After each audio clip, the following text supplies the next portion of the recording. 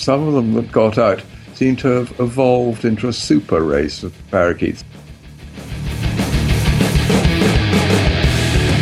You are listening to Urban Wildlife Podcast.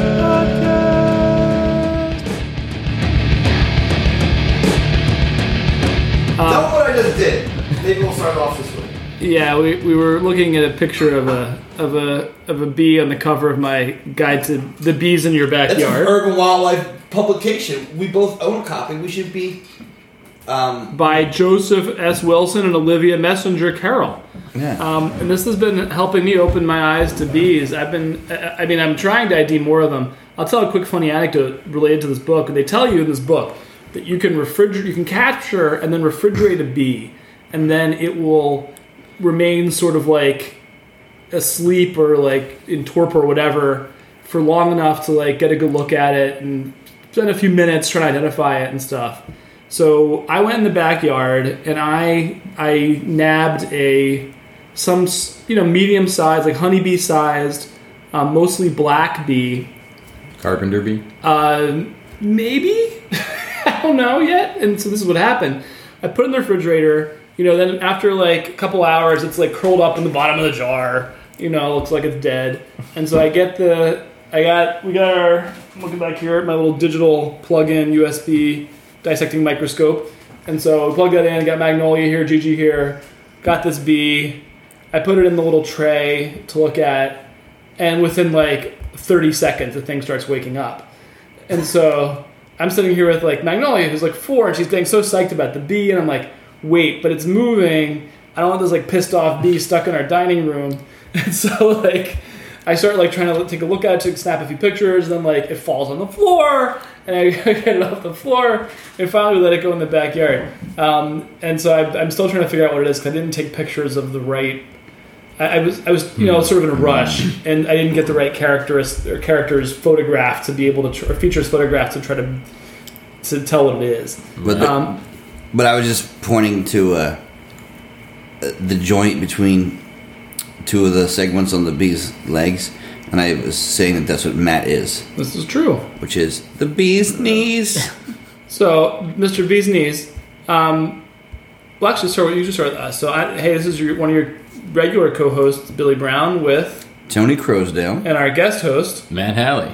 All right, and besides, who we realized hadn't had him on the podcast as much as we thought we did until I actually asked Matt, and he's like, "No, I think you only had me on once," and I don't know why Matt should be like, multiple season kind of guest. Well, that I think he's going to be regular. Yeah. Not least of all because he lives with you and he's easy to wrangle, I'm glad to be here. Yeah. Well, he's also actually a professional biologist. Yeah, he's a PhD candidate, and he also is a very good speaker. Yes. So, and the bee's knees, apparently. And the bee's knees. So, where do you work? I work at the Academy of Natural Sciences at Drexel University, and I'm working on a PhD at Drexel in the Department of Biodiversity, Earth, and Environmental Science. I study thrushes, family Turdidae, and especially, I know, I just like to say that, every time I say that, the 12-year-old boy in me goes, and I study a genus called Catharis, which are the spotted, among the migratory species, they tend to be spotted forest-dwelling thrushes, but there are a whole bunch of neotropical resident species that don't have spots, and some of them act a little funny. So I'm working on systematics and phylogeography and evolution of that group. Great. But before we get too far, I know that one of our interviewees, looking at you, Krishna, is probably going to be listening to this, and I want Matt to describe what shirt he's wearing. So I'm wearing a Sahara India shirt. So I traveled to Bengaluru, and wow, what an incredible experience. I was in Karnataka in Madikeri for about 4 or 5 months, spent about 2 weeks staying with friends in Bangalore, and got to bird in Bangalore and explore the botanical gardens there, and also out in Mysore, which is just to the west of Bangalore, where there's the incredible Mysore Palace, and also some incredible Hindu temple complexes, and you've got just incredible wildlife where you've got macaques at the temple complex and like our guest said, black kites and Brahminy kites all over the place. And what a spectacular place. There you go. So before we forget, we should do our basic intro stuff. We hope you like this podcast.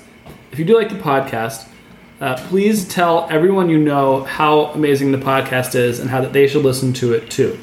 You can do that online. You can do that verbally. You can call people up and just tell them. You can slip them a note. Whatever works. And also, please, on whatever podcasting platform you like to use, if you could please rate the podcast. That helps other people find us who are just, let's say they're on iTunes or on Stitcher. They're looking for some wildlife or nature podcast that has something to do with cities. That's how you can help people find us. You can also tweet at us at UrbWildlifeCast. You can send us an email at urbanwildlifecast@gmail.com. You can find us on Facebook. All great ways to connect. You can also contribute to the podcast. We're always open to ideas for longer form stuff, but also if you just happen to see something in the city where you live, and this can be something that you think is really neat and special, or it can be something that's totally mundane that'll be neat and special to someone in a different city. Like the black kites, we're going to hear about a little bit snatching, or black kites eating termites, merging winged termites. That's something that might be something that you see routinely, or even just black kites flying around eating trash. These are things that might be common where you are, but on this continent we don't have kites, so it's pretty neat stuff. On the way home from work today, I saw a small group of beautios, probably 3 or 4, flying together. I assume they're broadwing hawks. I was on the bus, so I had to look through wavy bus glass, and we changed lanes, so I lost my view of them. But I assume it's broadwing hawks because they're the hawk that migrates in groups. Yeah. Sometimes they can be in groups of thousands, but they tend to migrate in groups. And it was over the river, but also the highways next to the river. And from what I understand, and this is an urban wildlife interaction or phenomena, is that hawks are starting to migrate via highways because of the thermals that come off of the macadam. So that would be really interesting. Macadam is actually, funny enough, is a local, people use that term in Philadelphia more than other places. I'd say blacktop also. Yeah, asphalt blacktop. Yeah. I thought maybe it was has there been the proper term or something. No, it's an aside. Is this anecdotal evidence for this, or is there... That's what I would like to look into. Has somebody studied this more in depth? I know that the folks at the Hawk Watch in Militia Hill, in Fort Washington State Park. So it started there because there was a phenomenon of maybe the first the Piedmont's more or less the foothills of the Appalachians, right? And I guess one of the first really defined ridges. It's not quite. It's not like an Appalachian ridge, but one of the first small ridge, is there, and they know the hawks migrate down there. But they said they also observed. It seemed like they was been observing the hawks, flying over the highway as well up there, and regularly enough. But who knows? I mean, if that's, that could just be someone got it in their head that they're over the highway and they keep looking at it. But but I bet you get enough radio tracking devices on enough hawks, you could start seeing that pattern if it's there. So if you see that, record it and give us some wildlife bling. The theme I sort of was building this episode around was parakeets, although some of the topics will stray a little bit. Let's start by, what is a parakeet? So when we say parakeet versus parrot, and there are parrots, there are parrotlets, there are parakeets of different sizes. Parakeets, well... It pretty much describes smaller. Parakeets tend to refer to ones that have long. They're small and with a long tail. Yeah. Well, there's certain genera too that are considered parakeets. Yeah. Psittacula, I think Aratinga. Aratinga, yeah. Which is New World genus. Psittacula. Psittacula is the genus of the rose-ringed parakeet. Yep. We'll talk a lot about those in a second. And the Alexandrian parakeet. Okay. So it's really kind of... I don't know off the top of my head whether or not the birds that we call parakeets in English vernacular, whether they constitute a single clade. Okay. Yeah, we're not, and they might not be the closest. Well, it could be like eagles, where basically proportionally longer winged raptors are called eagles, and a bald eagle is not at all close related to a golden eagle. And in fact, smaller hawks and kites are each other's closest relative. So it could be that just anything small with a long tail, they call it. So there's probably more than one paraphyletic genus that is considered a parakeet. So basically smallish parrots. But all parrots share certain attributes that make them really extraordinary among birds, in that they learn their vocalizations and they have complex social systems, and they have bright iridescent green and bluish plumage that reflects in the ultraviolet. And these are all things that are going to be affected by urbanization. And parrots, there's a whole lot of parrots around the world that are populating cities in these semi-feral colonies. Although they're lovable. People love them because they're parrots and they're extraordinarily smart. But you have field experience with parrots. Yeah, I've spent a lot of time watching parrots in the wild, and I studied. But actually, the species that back in 2007 I worked with an excellent scientist, Carl Berg, who studied at Cornell and did his dissertation there on vocal communication in Forpus paserinus, which is the green-rumped parrotlet. And these are also small parrots. Parakeets are... But they have a short tail. We think of parakeets as small parrots. These are even smaller. These are like sparrow-sized parrots that are sexually dimorphic. Males have sexual singles, blue shoulder patches that they can flash. And I helped Carl work.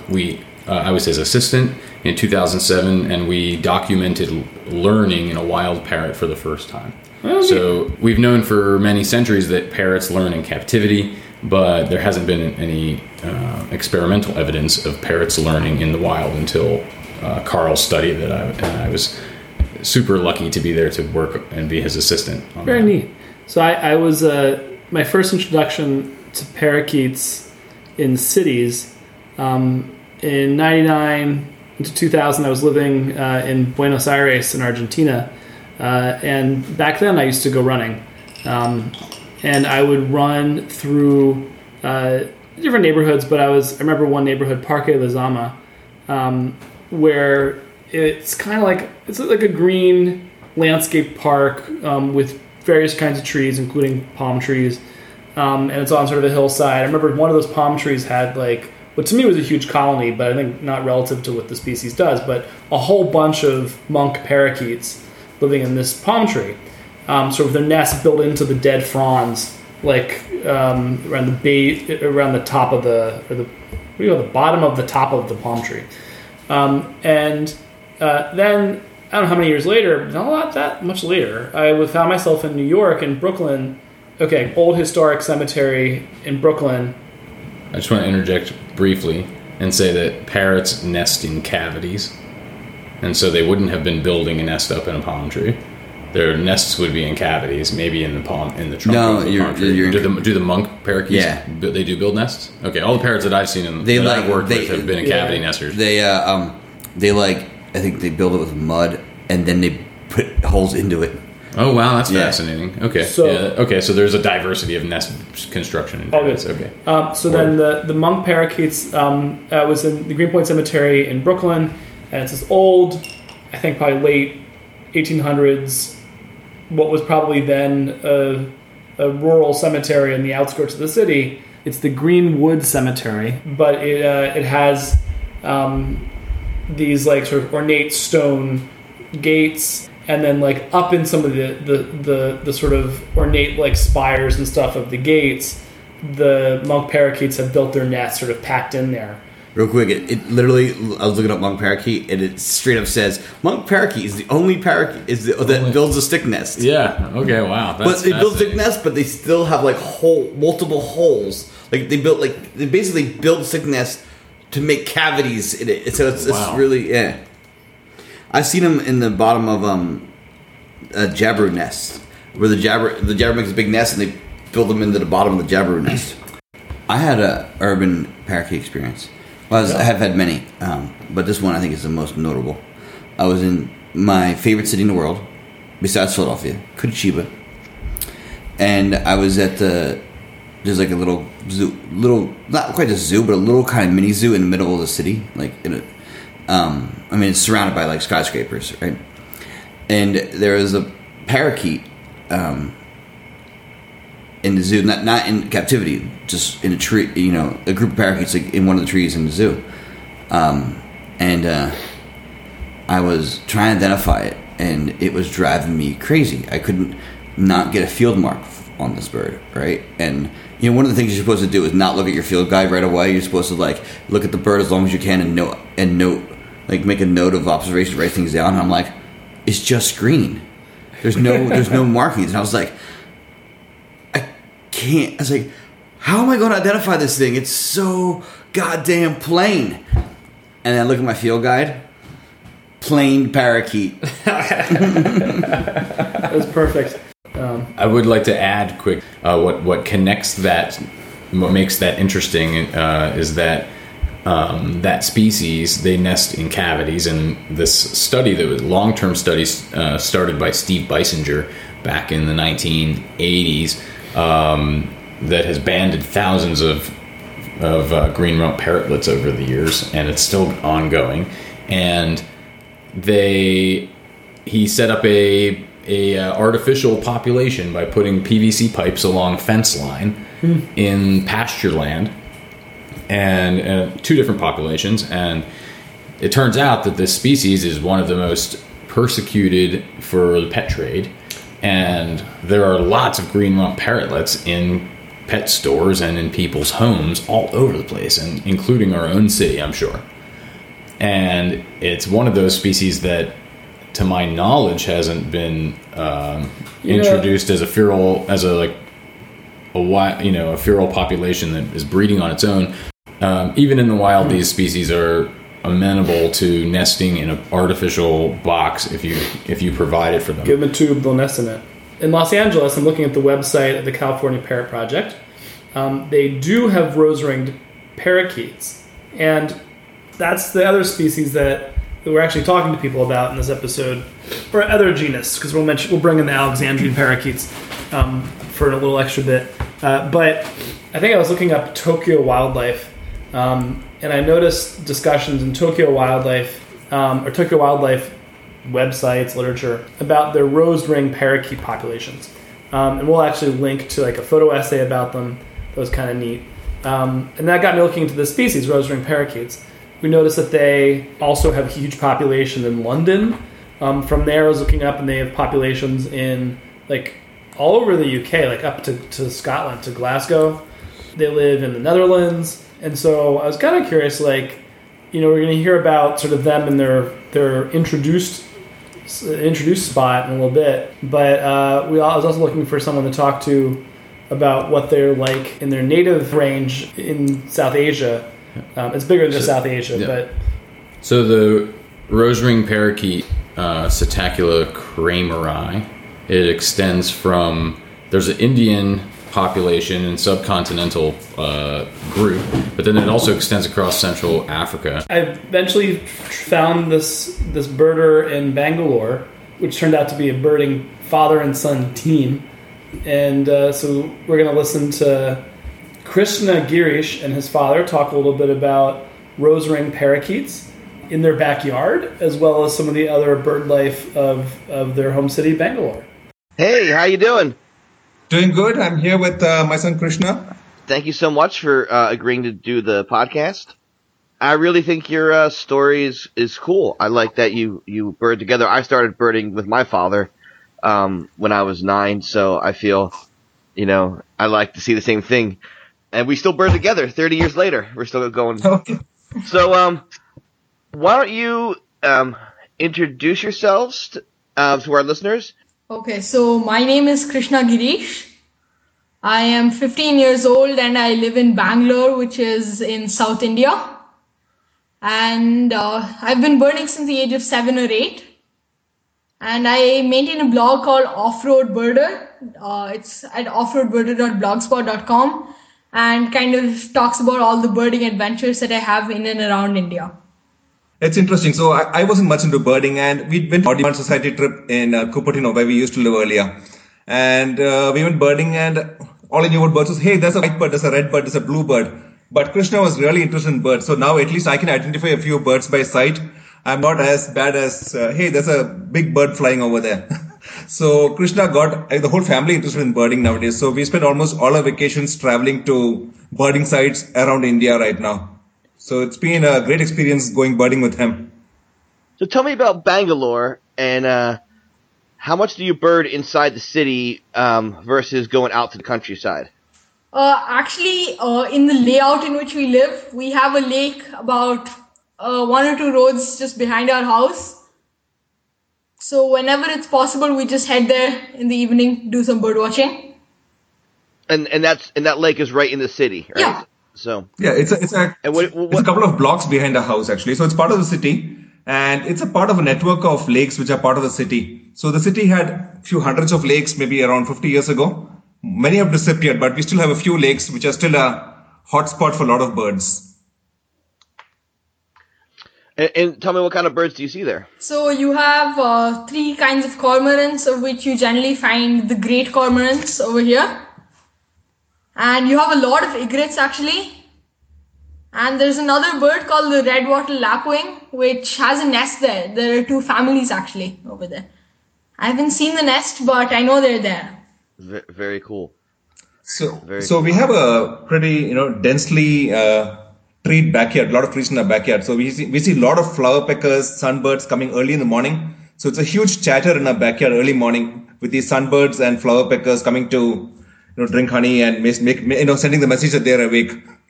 So a lot of birds. And I think what we started with was the rose-winged parakeets. So you want to talk? Yes, that's something very interesting to us, yeah. So when we first started our garden, one of the first trees we planted was the peacock flower. Over here we call it the Rajamalli. So after a while, when the tree started fruiting and stuff, we actually saw in the morning that rose-winged parakeets used to come in and eat the seeds. So we kind of did a bit of research about it. We found that the green seeds that are the immature ones that haven't grown fully are edible. But as soon as the seeds become brown, they become toxic, and so you can't eat them. So somehow the parakeets knew this, so they were only touching the green seeds. And what it would do is it would sit on a branch, it would pluck off a single one and then go sit on our garden wall. And it would hold the seed in one hand, one claw, and neatly pluck off the part of the hard covering, and it'll eat up all the seeds inside. It's actually a really, really neat cut, like straight, and it's a great thing to just to see. That is, I love that bird. I've seen them in Thailand before. Oh. Yeah. So that they are, they seem to do well in cities, because I think they're living in cities like throughout Europe and now too, and even like become an invasive species some places. Absolutely. So there's there's one more lake near our house, which is maybe a half mile away, and there's an island in the middle of a lake. So early morning, there are like hundreds of parakeets over there. It's a huge chatter. And many farmers who are outside Bangalore, the areas outside Bangalore, there's still a lot of farms out there. It's a huge pest for them because they come in huge flocks and eat up a lot of these crops. So many of them either have catapults or guns to chase these birds away. And actually, the parakeet, it has a very important role in folklore and mythology. So what local astrologers do is they have this bird. They'll snip off its wings that it can't fly, and they'll teach it to pick out a card from a bunch that kind of a sort of fortune telling. It's like tarot cards. Oh, wow, that's kind of sad, but pretty interesting as well. So it's culturally, the bird has a big cultural significance as well. Absolutely. So if you look at traditional Indian art, this is a symbol of spring. The parakeet is a symbol of spring arriving here. Tell me, so how big is Bangalore? Bangalore is, How many people? people-wise, is probably one of the biggest cities in India. It's around 8 million people. And that's a huge pressure on the urban wildlife also. And it's interesting that, a lot of wildlife is adapted. So, for example, black kites and Brahmini kites, they used to be hunters, and now they've adapted and become scavengers here. So, if you see, look, a lot of the landfills around Bangalore where garbage is being dumped, you see a huge flock of black kites typically over there. So they just feed on all the urban waste that comes to them. And Brahmini kites, they generally live near lakes, and although they still do catch fish, they also rely on human means to get their food. And Yeah, they are. For our listeners, Brahmini kites look like a mini bald eagle. So that was fun. Monitors are wonderful folks. I want to come hang out with them in Bangalore. And they ended up talking about a bird that comes up whenever when Tony gets talking about urban bird life from Asia and Africa. You always work in the kites. Yeah, the Milvus kites, because there's also the yellow-billed kite, I believe, in which might just be a subspecies of black kite, but there's a yellow-billed kite, and you can find it in trash dumps. And Matt Nairobi. brought a couple Indian bird guides, so he's flipping through them right now. And I think in Australia I've seen Milvus kites, and I've seen kites, and also like the Brahmini kite he talks about. I've seen them in Brisbane, Australia, flying around. So they're seems like a lot of the in the Australasian tropics. Well, in the Afrotropics, all the way to the Australasian tropics. The whole old world tropics. It seems like the old world tropics. It seems like kites kind of take the role of gulls and crows in big cities. Oh, and the Brahmini kite is in a different genus. Okay. Haliastura. There we go. So we have a couple genera here. Yeah. I had a hard time getting someone to talk to in Tokyo. I did end up talking to a naturalist who will work in later, but more about some other topics once we talk about raccoons and raccoon dogs episode. But I did find a great interviewee in London to talk. We're going to link to some articles or tweet out some articles for background. But this was some observations of how the exotic rose-ringed parakeets are working into we'll call it the local food webs of London. I'm Rafe Hancock, and I watch the birds in Hyde Park and Kensington Gardens, and I write a blog about them. It's called Kensington Gardens and Hyde Park Birds. I'm never quite sure what I should be calling them. Rose-ringed parakeets or ring-necked parakeets that you see in the Kensington Gardens and in Hyde Park. Yeah, they are rose-ringed parakeets, but it's a subspecies of ring-necked parakeets. The ring-necked parakeet group is Psittacula krameri, and this one is Psittacula krameri manilensis, and it's a South Indian species, which is rather odd because it's putting up with the British climate. But this particular subspecies has been kept as a pet for at least more than 2,000 years. Anyway, there's a relief at Pergamon in Asia Minor, which was a Greek city at the time, from the 2nd century BC, which shows a rose-ringed parakeet. And I'm sorry, it's a mosaic, not a relief. There's a mosaic at Pergamon in Asia Minor from the 2nd century BC showing a rose-ringed parakeet, absolutely recognizable. And it's clear that it was being kept as a pet, and it must have been brought in along the Silk Road. So they've been here for a very long time. And they've been kept as pet birds in this country for really a very long time too. I mean, at any rate, for several centuries. And they must have escaped from aviaries before now, but being South Indian birds, they aren't very hardy, and they've probably didn't survive. But at some point, fairly recently, probably in the last 30 years, some of them that got out seem to have evolved into a super race of parakeets that can put up with the English winter. And as a result of that, they've spread very fast. They started off as a small colony in Kensington Gardens, just in one place. they seem to spread quite slowly. Although they breed up quite fast, they don't actually invade territory at very high speed. Sometimes the front of the parakeets only advances by a few hundred yards a year, I think.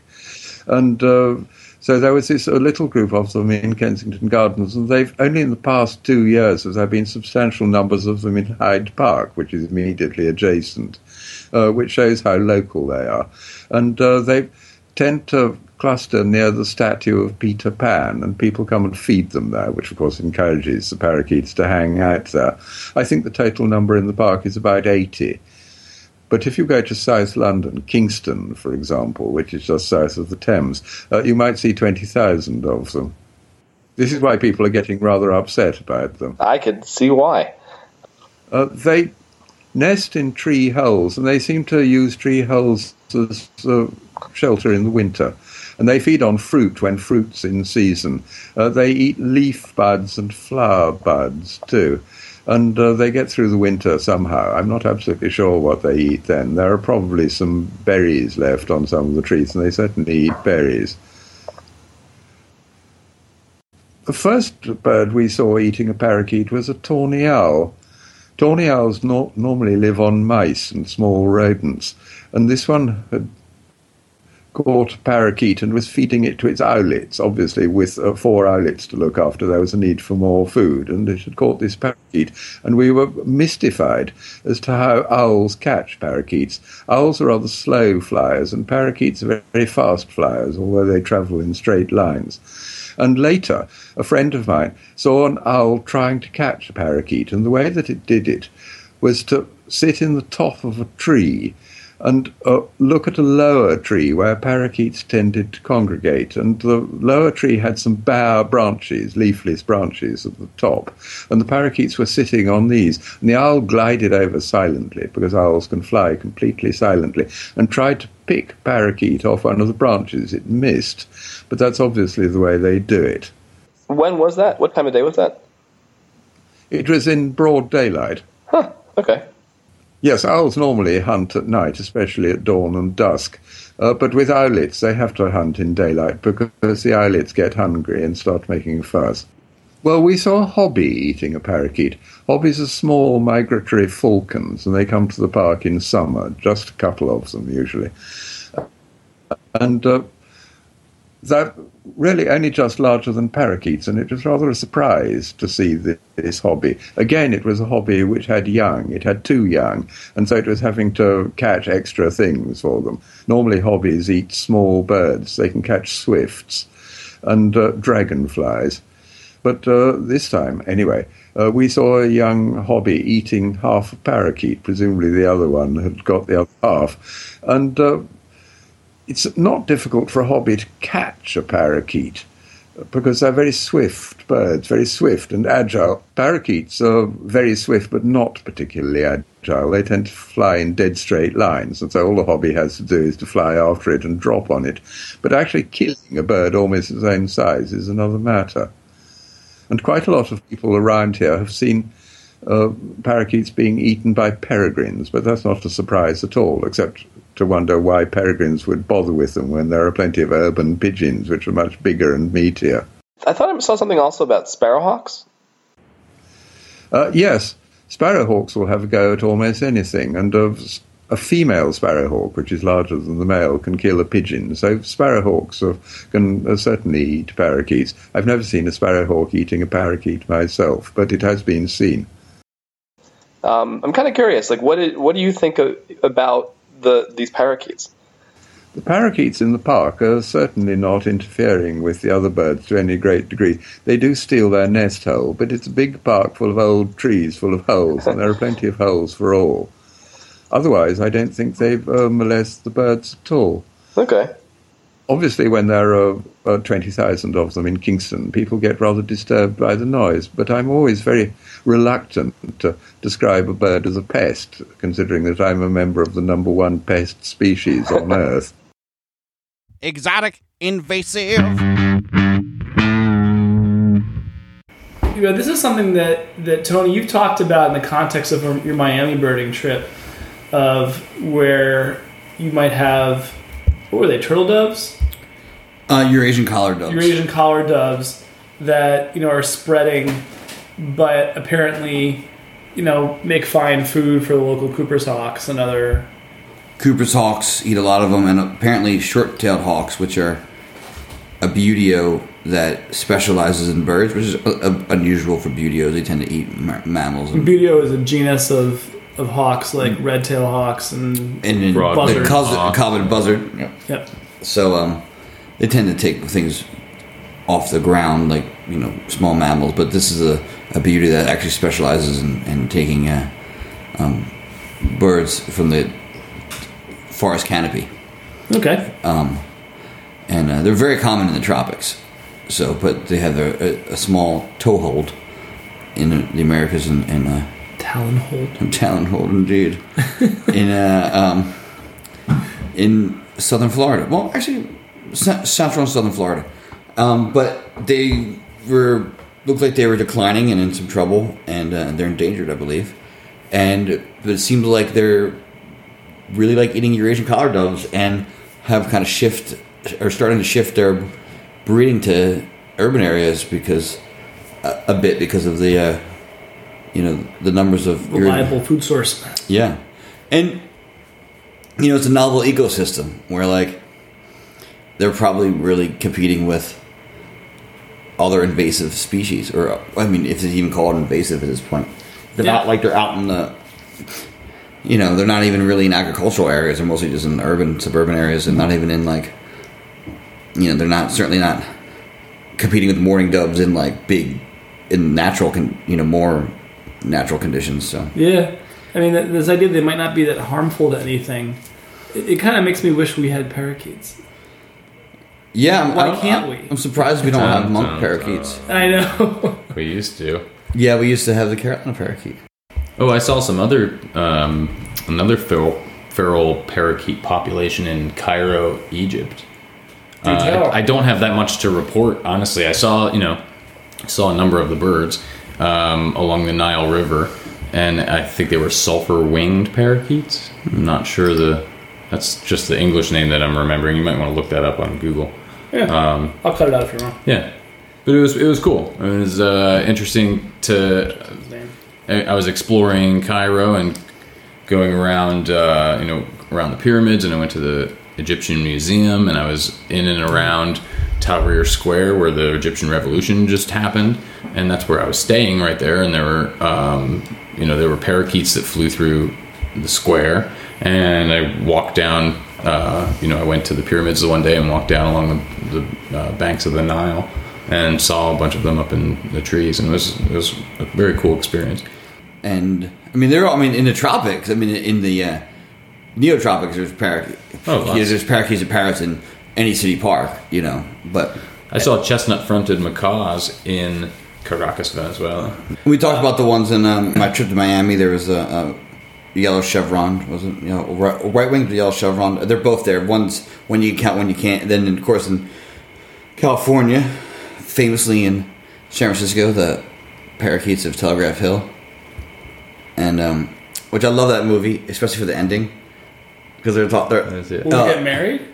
Yeah, well, the filmmaker, she's following this very charming, endearing guy who's just in love with these parakeets. They call them conures, but they're parakeets. That conures only in the pet trade. That term's only used in the pet trade. Well, actually, Coneuropus is the genus. Right, but it's a genus of parakeets. Well, they call things that are in Aratinga conures too. Okay. Right. So anyway, he's in love with these parakeets, and he's really super into them, and he's kind of socially awkward but in an endearing way. And they talk about the different ones because you tell them apart by individuals, and then at the end they're like in these two parakeets paired up, and then like the filmmaker, I forget her name, but she's like, and we became a pair. Her and the subject of apparently in the filming of it, they got together romantically, and I thought that was like adorable. Yeah, I agree. I was looking also at other cities in addition to Bangalore. I was looking at I looked up Dhaka in Bangladesh. Initially, I was looking at some stuff like a university survey, just that showed that there are rose-ringed parakeets living in this university campus. But then, when I was just googling like parakeets in Dhaka, I found the Bangladesh Alexandrine Parakeet Conservation Project. I thought, okay, this is interesting. What the hell is an Alexandrine parakeet? But it is the largest member of Psittacula, the genus that includes the rose-ringed parakeets also. Spectacular. Spectacular. Exactly. And there's this this biologist, really, I call him naturalist. He's a trained guy in Dhaka, Sourav Mahmood, who we included on an early episode talking about starlings / mynas, shaliks in Bangladesh. But I also talked to him about his work trying to start up a project to conserve Alexandrine parakeets in Dhaka. My full name is MD Sharif Hossain Sourav. I am doing job with Center for Environmental and Geographic Information Service. Here I am role-playing as an ecologist and doing almost the biodiversity-related research and study. Okay. And also I am writing to the newspaper, basically the leading newspaper of Bangladesh, Daily Star and Prothom Alo, regarding the wildlife and nature conservation. And as well as I am doing photography, basically the nature photography.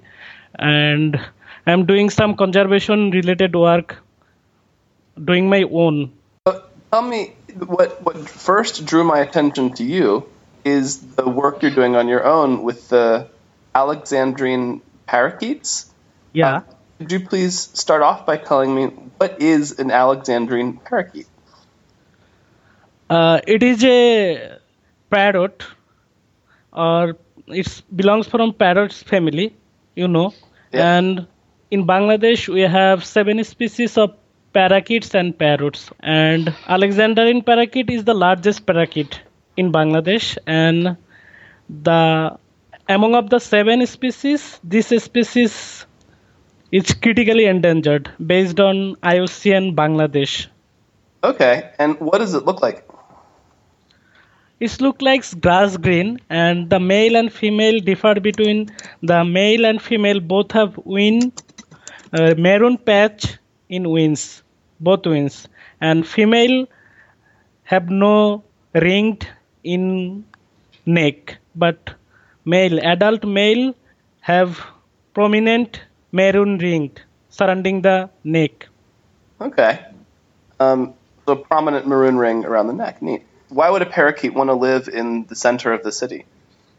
In Dhaka city, once upon a time, like the 19th century, a lot of reptiles and a lot of mammals as well as the tiger and so many bird species. Because in 20th century, a lot of trees and wild bush and shrubs all over the Dhaka city. Now the population of Dhaka city around 17 million.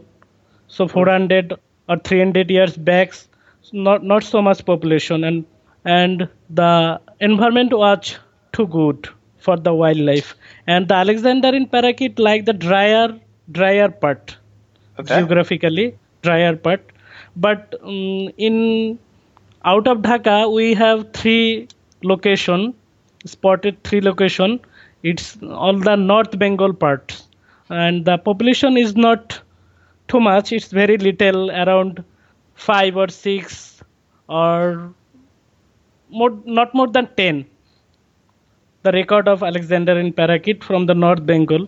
But in 2014, I just have seen some sounds and started to monitoring and checking, and suddenly I found a flocks. It's about 13 flying over the top building of Dhaka city, and after that I started searching what they do in Dhaka city. Okay, thank you. And where do they nest in Dhaka city? Yeah, they nest in a building cavities. Okay. And so what's one thing I forgot to ask you about them? Why are they endangered? Parakeet is a game bird. Like the people of many countries would like to pet the parakeets, and Bangladesh is not dissimilar with this other country, like the animal pet. And parakeet is very much cordial with the human being. They can talk, and the poachers and some traders always try to catch some wild birds for sale. And another thing is the habitat, the large tree, and also the lack of food item, basically the fruiting tree, basically due to the hunting and also for the trading. Okay. And also for the pet, the parakeet became rare in Bangladesh. Okay, and so tell me about once you found the parakeets living in Dhaka City. What did you start? What did you do? What is the project? The project is about the observing the feeding, roosting, and breeding behavior, as well as the population, and also their activities like roosting, and also the behavior regarding the fledging, like that incubation, brooding. Okay, and did you put up any nest boxes? Yeah, I have put 10 nest boxes. It's for testing. First time I set up 10 nest boxes for testing. How's they like or not like. But first year they like it and try to make nest there. But some other species like starling and other cavities birds try to chase them. And the parakeet became not successful first year. I think this year, they will again. But I am thinking to set up the wooden box. Okay, what did you use the first time? I used the pipe, PVC pipe. I thought there were so many inspiring things in Sorov's work. First, you've got it's locally endangered, but endangered parakeet or species that turns out to have found its own way into urban habitat. That finds that the cavities in old buildings, just like you have starlings here. The cavities in old buildings serve as great tree hole analogs. And same with kestrels. Same with kestrels. Other cool natives too. Yep. And then that the guy gets, just sort of, we look around the table. We have friends who do this kind of thing. We'll be like, then start researching this animal that he turns up in the city, and then next thing you know, he's building nest boxes. And I've got a picture on Facebook. He's also on Twitter, but on Facebook he got some pictures of his project with with Swarov standing next to stacks of wooden nest boxes he's going to put up, which is just so cool. It's like the kind of thing that maybe he's a professional ecologist. I'm sure he got the right permits and everything. But I wonder how hard it would be in Philadelphia to try to launch a nesting project for an endangered bird species, even if it was in the city. One thing that he has going for him is that this Alexandrine parrot is big and charismatic. And if any species you can drum up public support to save it, that seems like it's got to be that. Yeah. Named after Alexander the Great because he exported them.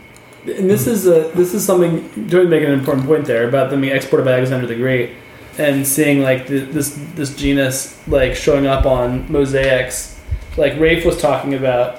We'll link to some pictures and articles about those mosaics where you're looking at these mosaics made by there's one that was excavated by excavated in London, 1st century Roman mosaic in London that includes what I think were the rose ring, but still the same genus of parakeet. So that's a few hundred years after Alexander, but a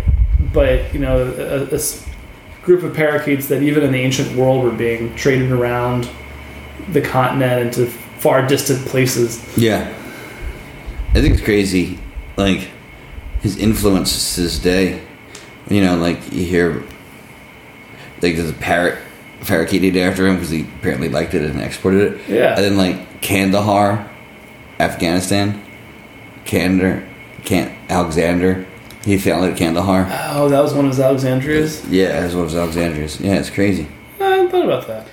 I hear stories about people that. So this is kind of a side, but like let's, for the sake of being like Joe Rogan-esque and like and broing down. Apparently, back in the day, let's bro down. People used to like Roman emperors or like powerful people. When Alexandria was still like a place you could visit and see Alexander's grave, they would go there and reflect on like what Alexander the Great had done at his age, you know, and how insignificant their lives are compared to him. And I'm thinking who should that be for us? Like what like naturalist should we go? Should we go to? Should we like think about like Jane Goodall when she was like in Gombe, like in like her early 20s, and to be like, I'll never accomplish what she did in my life, but she was 25. You know, like is that what we like? What would be our equivalent be? Man, you know, you got me thinking. I mean, he didn't write about it quite yet, but Darwin was like making his great observations when he was young on the Beagle. You know. Well, Roger Peterson was pretty young when he made the Peterson Guide. Yeah, Peterson is the one I'm thinking about because I've seen pictures of the guy. I'm like, wait, A, he's still alive, and B, like, no, he's not anymore. Oh, he's not. You think it's Sibley? Sibley, I'm sorry, I'm thinking Sibley. Yeah. So Sibley is how old now? He's probably only in his 50s, maybe 60. So Sibley's like 50s or 60s, and the book came out in the 90s. So he was in his 30s. He was in his 30s. He's again younger than we are now. Well, not you, but Tony and I are older than he was when he brought out what many regard as the best birding guide for. Well, I'm 34. So okay, what are you doing? What am I doing? Matt doesn't have to worry about that. He's I'm very working prolific. on some good ornithology. Yes, he is. He also put out a few records. Not least of all, I haven't conquered any countries. Wait, not least of all, synanthropic organism. Yeah, of course. Matt is part of our. I mean, I can't believe we didn't mention. I can't believe we didn't mention that like the first thing. Excuse me for being remiss. My apologies to you, Matt, and to our listeners who are deprived of knowing even sooner. Although we have mentioned him obviously before, but yeah, this is the guy who does who plays the keys on synanthropic organism and a few of the other. He sings what you wanted also. Yeah, I mean Matt's a real musician. Organism. Yeah, yeah, he does the. It's the thought of Matt backing me up is absurd because he actually can sing. But yes, Matt was backing me up on that song, which is hilarious. And Matt and I, we're gonna keep it low for now, but we may have a music project coming up. We finally got our Parakeet episode in. Thanks to Matt for joining us. Sure thing. Great to be here. Thanks to our interviewees, Saurav, Rafe, and of course Krishna. So if you got some observations of your local parakeets, whether they be native or exotic, please... or maybe it's ambiguous. Or ambiguous. Spectacular, spectacular. Dude, Matt, I'm going to dedicate my life to describing one of those spectacular species, to just name it that. So with that, if you see any special, anything special, parakeets or otherwise... record a little voice note on your phone and pop it over to us. We'll put it at the end of the episode for some wildlife bling. How long until that's like till that song is like no longer like in the public mindset? At least 5 years. Okay, we're good. Might be too late to make the video though. Of me dancing around like the boardwalk at John Hyde National Wildlife Refuge in a big sweater. It'll be full of waterfowl for like the entire winter. Yeah, it'll be cold. It'll be perfect. It's true. All right, so we can make it happen. Yeah, and you could also write us an email at urbanwildlifecast@gmail.com. You can tweet at us at urbwildlifecast, and you can find us on Facebook. We are going to be tweeting and linking to and posting so much stuff out of this episode. There's like a wealth of resources on all these things.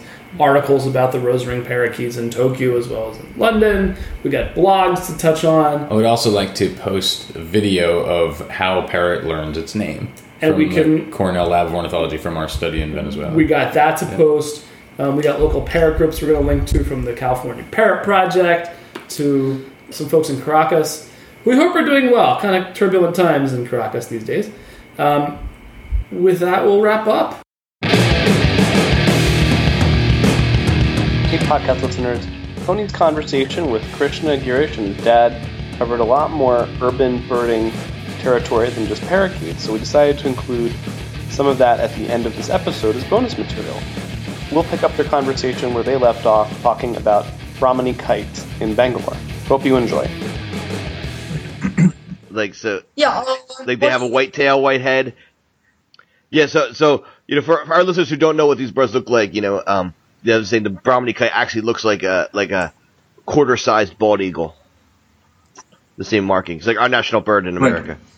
So, yeah. And So please continue. So this bird actually, it's one of it kind of shows that how birds have actually adapted to urban environments. So it has a tendency to nest on stuff like mobile towers. So actually, a few days ago, as we were driving somewhere, we actually saw a black kite carrying a twig, and it was dropping in a nest it built on the top of a telephone tower. Oh, wow. So instead of building a nest on, say, a cliff or something, it's kind of adapted to modern life. Wow. Do you have is there a birding community that you spend time with, or is it just like the two of you going out? There is the BNG Birds, which is kind of like a group for Bangalore's birds. And it's like a Yahoo group in which they discuss a lot of sightings and essentially plans to meet up. But we're kind of out of the way from the places where they generally go, so we're kind of independent that way. yeah, so there's a huge group, which means almost every Sunday they go to the typical birding hotspots within the city. So there's a place called Lal Bagh, which is something like a scaled down version of Central Park in New York. It's a probably 200-year-old park. So there's a lot of mature trees over there. So you see a lot of birds which you normally don't see in urban populations over there, urban cities over there. There's also a few large lakes. So a lot of birds which come in, the winter to India go to these lakes. For example, if you go a little outside Bangalore, there are these bar-headed geese which migrate across the Himalayas from China to come and nest here during the winter season. And someone in an airplane actually recorded that this bar-headed goose was flying over Mount Everest. So, Wow, yeah. Just to think that there's a bird that, breeds in the Tibetan plateau in the middle of wilderness and then spends after flying over Mount Everest, is spending its winter in a lake in Bangalore, India. It's amazing. Right. It just connects the urban landscape to, wilderness. Nothing else does that like birds, and that's one of the reasons I love them, and I'm sure it's one of the reasons you love them too. yeah. So one more bird which I was really surprised to see. I've never seen it in my childhood when I grew up in a different city. But it's a shikra, which is a small hawk. Oh yeah. So it's amazing. It's an amazing sight. It's a small raptor. So to see it swooping and catching squirrels and rats, it's a pretty amazing sight. So we see it very often, and the call kiki it's a very distinctive call. And we have one resident in front of our house, so if you go in the morning, you might just see it sitting on the tree just across the road or somewhere like really nearby. You want to talk about those termites? That's a really interesting thing. So we have a lot of, it used to be farmland over here. So a lot of termites in the soil. And what happens typically is after it rains, especially heavy rains, 2 days after that, these termite eggs hatch and a lot of them emerge out of the soil. So they come out as small flying insects. Some of them become queens, some become workers, but they all come out of the small hole in the ground. And typically it happens around 5:45, 6 in the evening, just before sunset, invariably. So once this termites start emerging, you see a lot of birds approaching over there. So you have you have black kites coming there, you have the shikra coming there, you have a lot of crows, Miners. you have miners, and even dogs, stray dogs. And once actually we saw an owl over there. They came out a little late that night, so it was dark by the time, and an owl was feasting on it, an owlet, but. Oh wow. So the funny part is each of these birds have different styles of catching the insects. So the shikra catches everything on the wing. Whatever's in the air and didn't got past the other ones on the ground, it directly catches those. The black kite, it catches the termites in its legs and then transfers it to its mouth while on the wing. And the crows and the miners are generally sitting on the ground, and the owl was also sitting on the ground that day when we saw it. Wow, that's really cool. And what species of owl was it? That was a spotted owlet that day, actually. So we have this lamppost. Whenever it comes, it sits on the same lamppost. And that day there were ants, so it actually came down for that. Wow. You know what's? It's so cool because the shikra is very closely related to the Cooper's hawk, right? Which they're both accipiters. And the Cooper's hawk in the United States and Canada lives right in cities, right? Like I see them in the park all the time. They eat pigeons. And the spotted owlet is very closely related to the burrowing owl. And in Florida and in the West, burrowing owls will live in city parks and everything. So it's amazing that these two birds in two completely different parts of the world, I mean, these four birds that are, that are closely related, both hawks are closely related, both owls are closely related, and they both have taken to living in the city, in two different parts of the world. I think that's just amazing. So, it's cool when that happens. When, I guess there's something, something about the similarities that they have as being closely related both lend themselves to being able to live in cities. And that's really, that's cool. I love that you talk about you mentioned Central Park, and then you're talking about the termites. So in Central Park, they notice a phenomenon where the birds go after when the flying ants that are start moving. That's where they go look at the warblers. And here you are talking about in Bangalore when the termites start flying all the birds. So that's really cool. I love these parallels between American cities and cities in India. That's really cool. So, but we don't have termites here though. I mean, our termites live in wood, not in soil. Yeah. So actually, they start in the soil here and then come into the houses. So, I'm not sure. You've seen sparrows, Tony, because that's something interesting here. Because sparrows have virtually disappeared from Bangalore, but the only place you can see them here in Bangalore is in the airport. So the airport is a huge food court, and and the food court it's lit up. It's an airport, so it's always lit up. So there are maybe 24 sparrows over there. Yeah, and what happens is they're constantly feeding over there, raising a family. And actually, what happens is I think once when I was eating something, it actually came onto my plate and bit off a chunk and flew off. So I think that's one way they've adapted. And my dad went to US a while ago, and over there he noticed that they're in the airports of JFK and Boston as well, actually. So it looks like they have a tendency to gravitate towards airports. Yeah, well, we have you talk about house sparrows. Yeah, they're everywhere in American cities. They're on every street in every American city. They're unbelievably common, and they were brought here to clean up after horse waste. Okay. And so I don't know how effective they were. They're alternate. And they call them house sparrows. They also call them horse sparrows because they were here to clean up, I guess, to eat the bugs and whatever that was in. Because when horses were everywhere, so I don't know if that worked out well. But now they're here to stay. So Krishna, do you plan to do birding as a career? Is this something you want to be, or is this going to just be your hobby? I'm not entirely sure. It all depends on what I can do with it. For example, if I found a nice research to, for example, how urban development affects birds, like what we're discussing on now, maybe I might take it up. But I'm actually not sure about anything at this point. But yeah, you got plenty of time. So do you have and have you gone overseas yet? Have you birded anywhere? So do you have any places that you dream of going birding internationally? Most people, a lot of birders dream about going to India, but since you live already, there, so yeah, we used to live in the San Francisco Bay Area till around 5 years ago. So he started birding over there. So we've seen the west of US, but we haven't seen the rest of it. Yeah.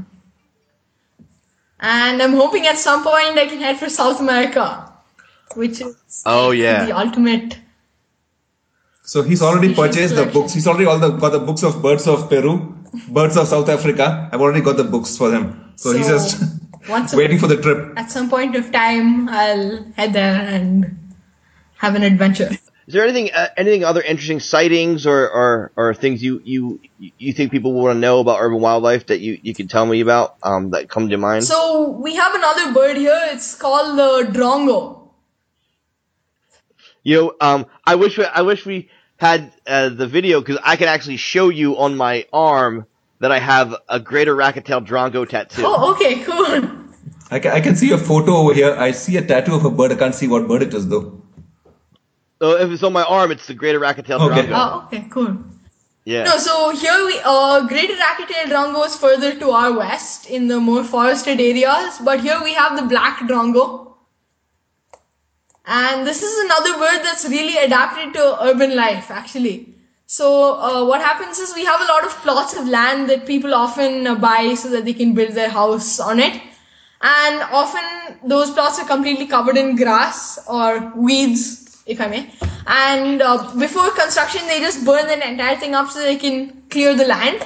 And the drongo takes complete advantage of this. So since it was plants, insects would be living in it. And insects have to escape that fire because otherwise they're going to get burned. So the insects that can fly, they go up into the air. And the drongo is just swooping around there ready to take advantage of the situation. That is so cool. And that's like the really great example of human-wildlife interactions. That is really cool.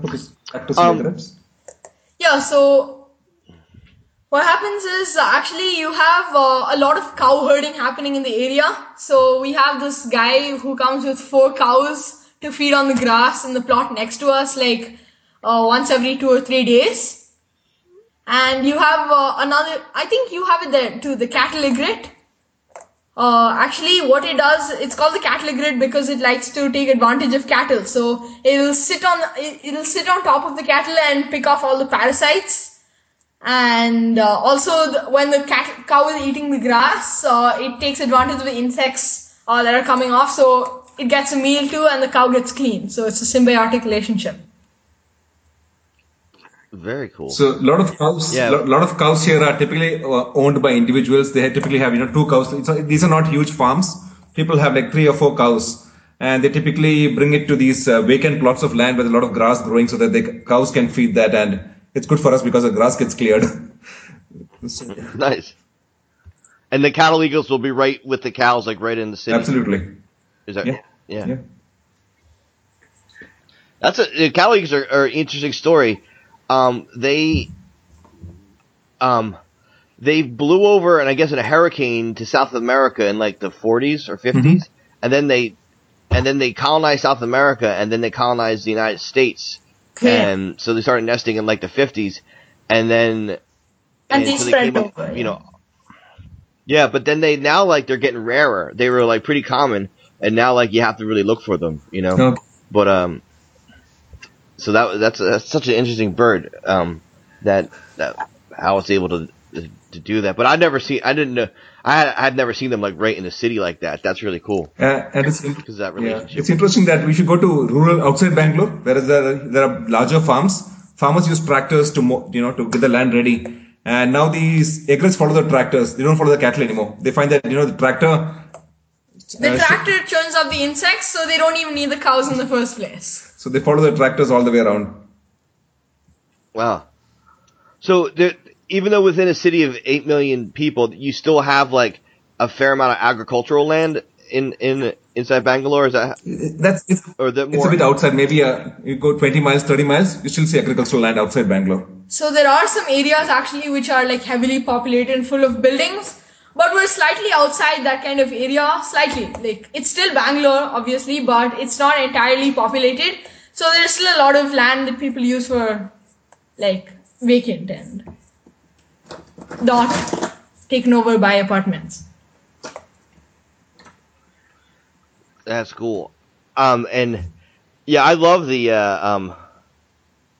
I love when you talk about the kites, because I saw that in Hong Kong where the black-eared kites would be flying around the city, and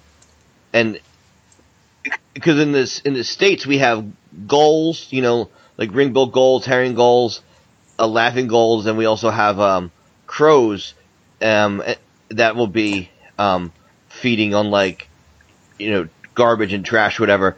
And then it seems like in Asia and the tropics, it's kites that you see, and I love that. So do you know if the kites have actually increased their population because of cities? Have you heard anything about that? I think definitely, actually, because I've noticed an interesting phenomenon. I think the kites have grown so large in number that they've started interbreeding with each other. So a few years ago, I saw a certain individual kite which had characteristics of both. So wow, did you get a photo? I don't really remember. I should actually check. So he doesn't go around with the camera much. He just goes around with the binocs and his notebook. And I wasn't there. Yeah. I'm the same way where I never took to taking photos, and every once in a while you see something, but do you want to carry around a big camera everywhere you go too, Yeah. Actually, the biggest congregation of black kites is the meat market, which is in central Bangalore. So it's probably thousands of kites. There are photographs of, the whole, the market is right in the center of the city. It's right, actually, the place where the wholesale meat market takes place. And there are thousands of kites which come there typically when this meat is being packed up and distributed, because they dump all the leftovers for garbage clearance later. So these kites congregate typically around the same time when the market is in operation. So it's a huge adaptation for them. It's free food and it's easy to get also. Yeah. So Krishna, do you have other birding friends your age, or is there much of an interest of folks your age, or are you pretty unusual? I haven't really made any connections with anyone who's my age as of yet. But at some point of time, I plan to start a birding club in Bangalore. And I've given a lot of talks, actually. I've given 2 or 3 at the lake, and one at my school, actually, about the birds of Bangalore. And I'm planning to start a club, but nothing yet. Yeah, I was the same way. I was birding when I was your age. I was birding by myself, but that was also before the internet, so it might have been easier to find people my age now. But then in the 80s, in the early 90s, it was pretty difficult before the internet. Yeah. So that's cool. That's really, man. I love talking to you guys because it reminds me so much of me and my dad. Bangalore is a pretty interesting place. There are a lot of birds still left to see. I think for me, it's been a revelation that there's so much, wildlife around you which you didn't notice until you're aware of it. Someone points it to you. It opens a new universe, because you think that it's just, traffic and cars and people, but there's much more behind all this stuff. There's a different ecosystem out there. And, once you keep watching out for it, it's a lot of fun. Just going in a car trip or a bus makes it much more interesting. You're looking out for wildlife. It's a different experience, and I've been really enjoying it. Man, we're getting some great stuff. I really appreciate you guys doing this. I want you to tell our listeners what your blog is and how they can find it. Okay, so for quite a while now, I've been maintaining a blog called Off-Road Birder. That's at offroadbirder.blogspot.com. It's owned by Blogger. And in that, all the adventures I've had at birding, whether it's at the lake or any interesting sightings or observations I've made, I put in the form of a blog post. So most recently, I have a trip to Masinagudi, which is in the Western Ghats. And before that, a trip to my grandpa's farm in Kerala, which is further to the west of here. And that's actually where we saw the tractor egrets. And anything further that happens with me in birding, whatever happens over here, should be updated over there. So check it out.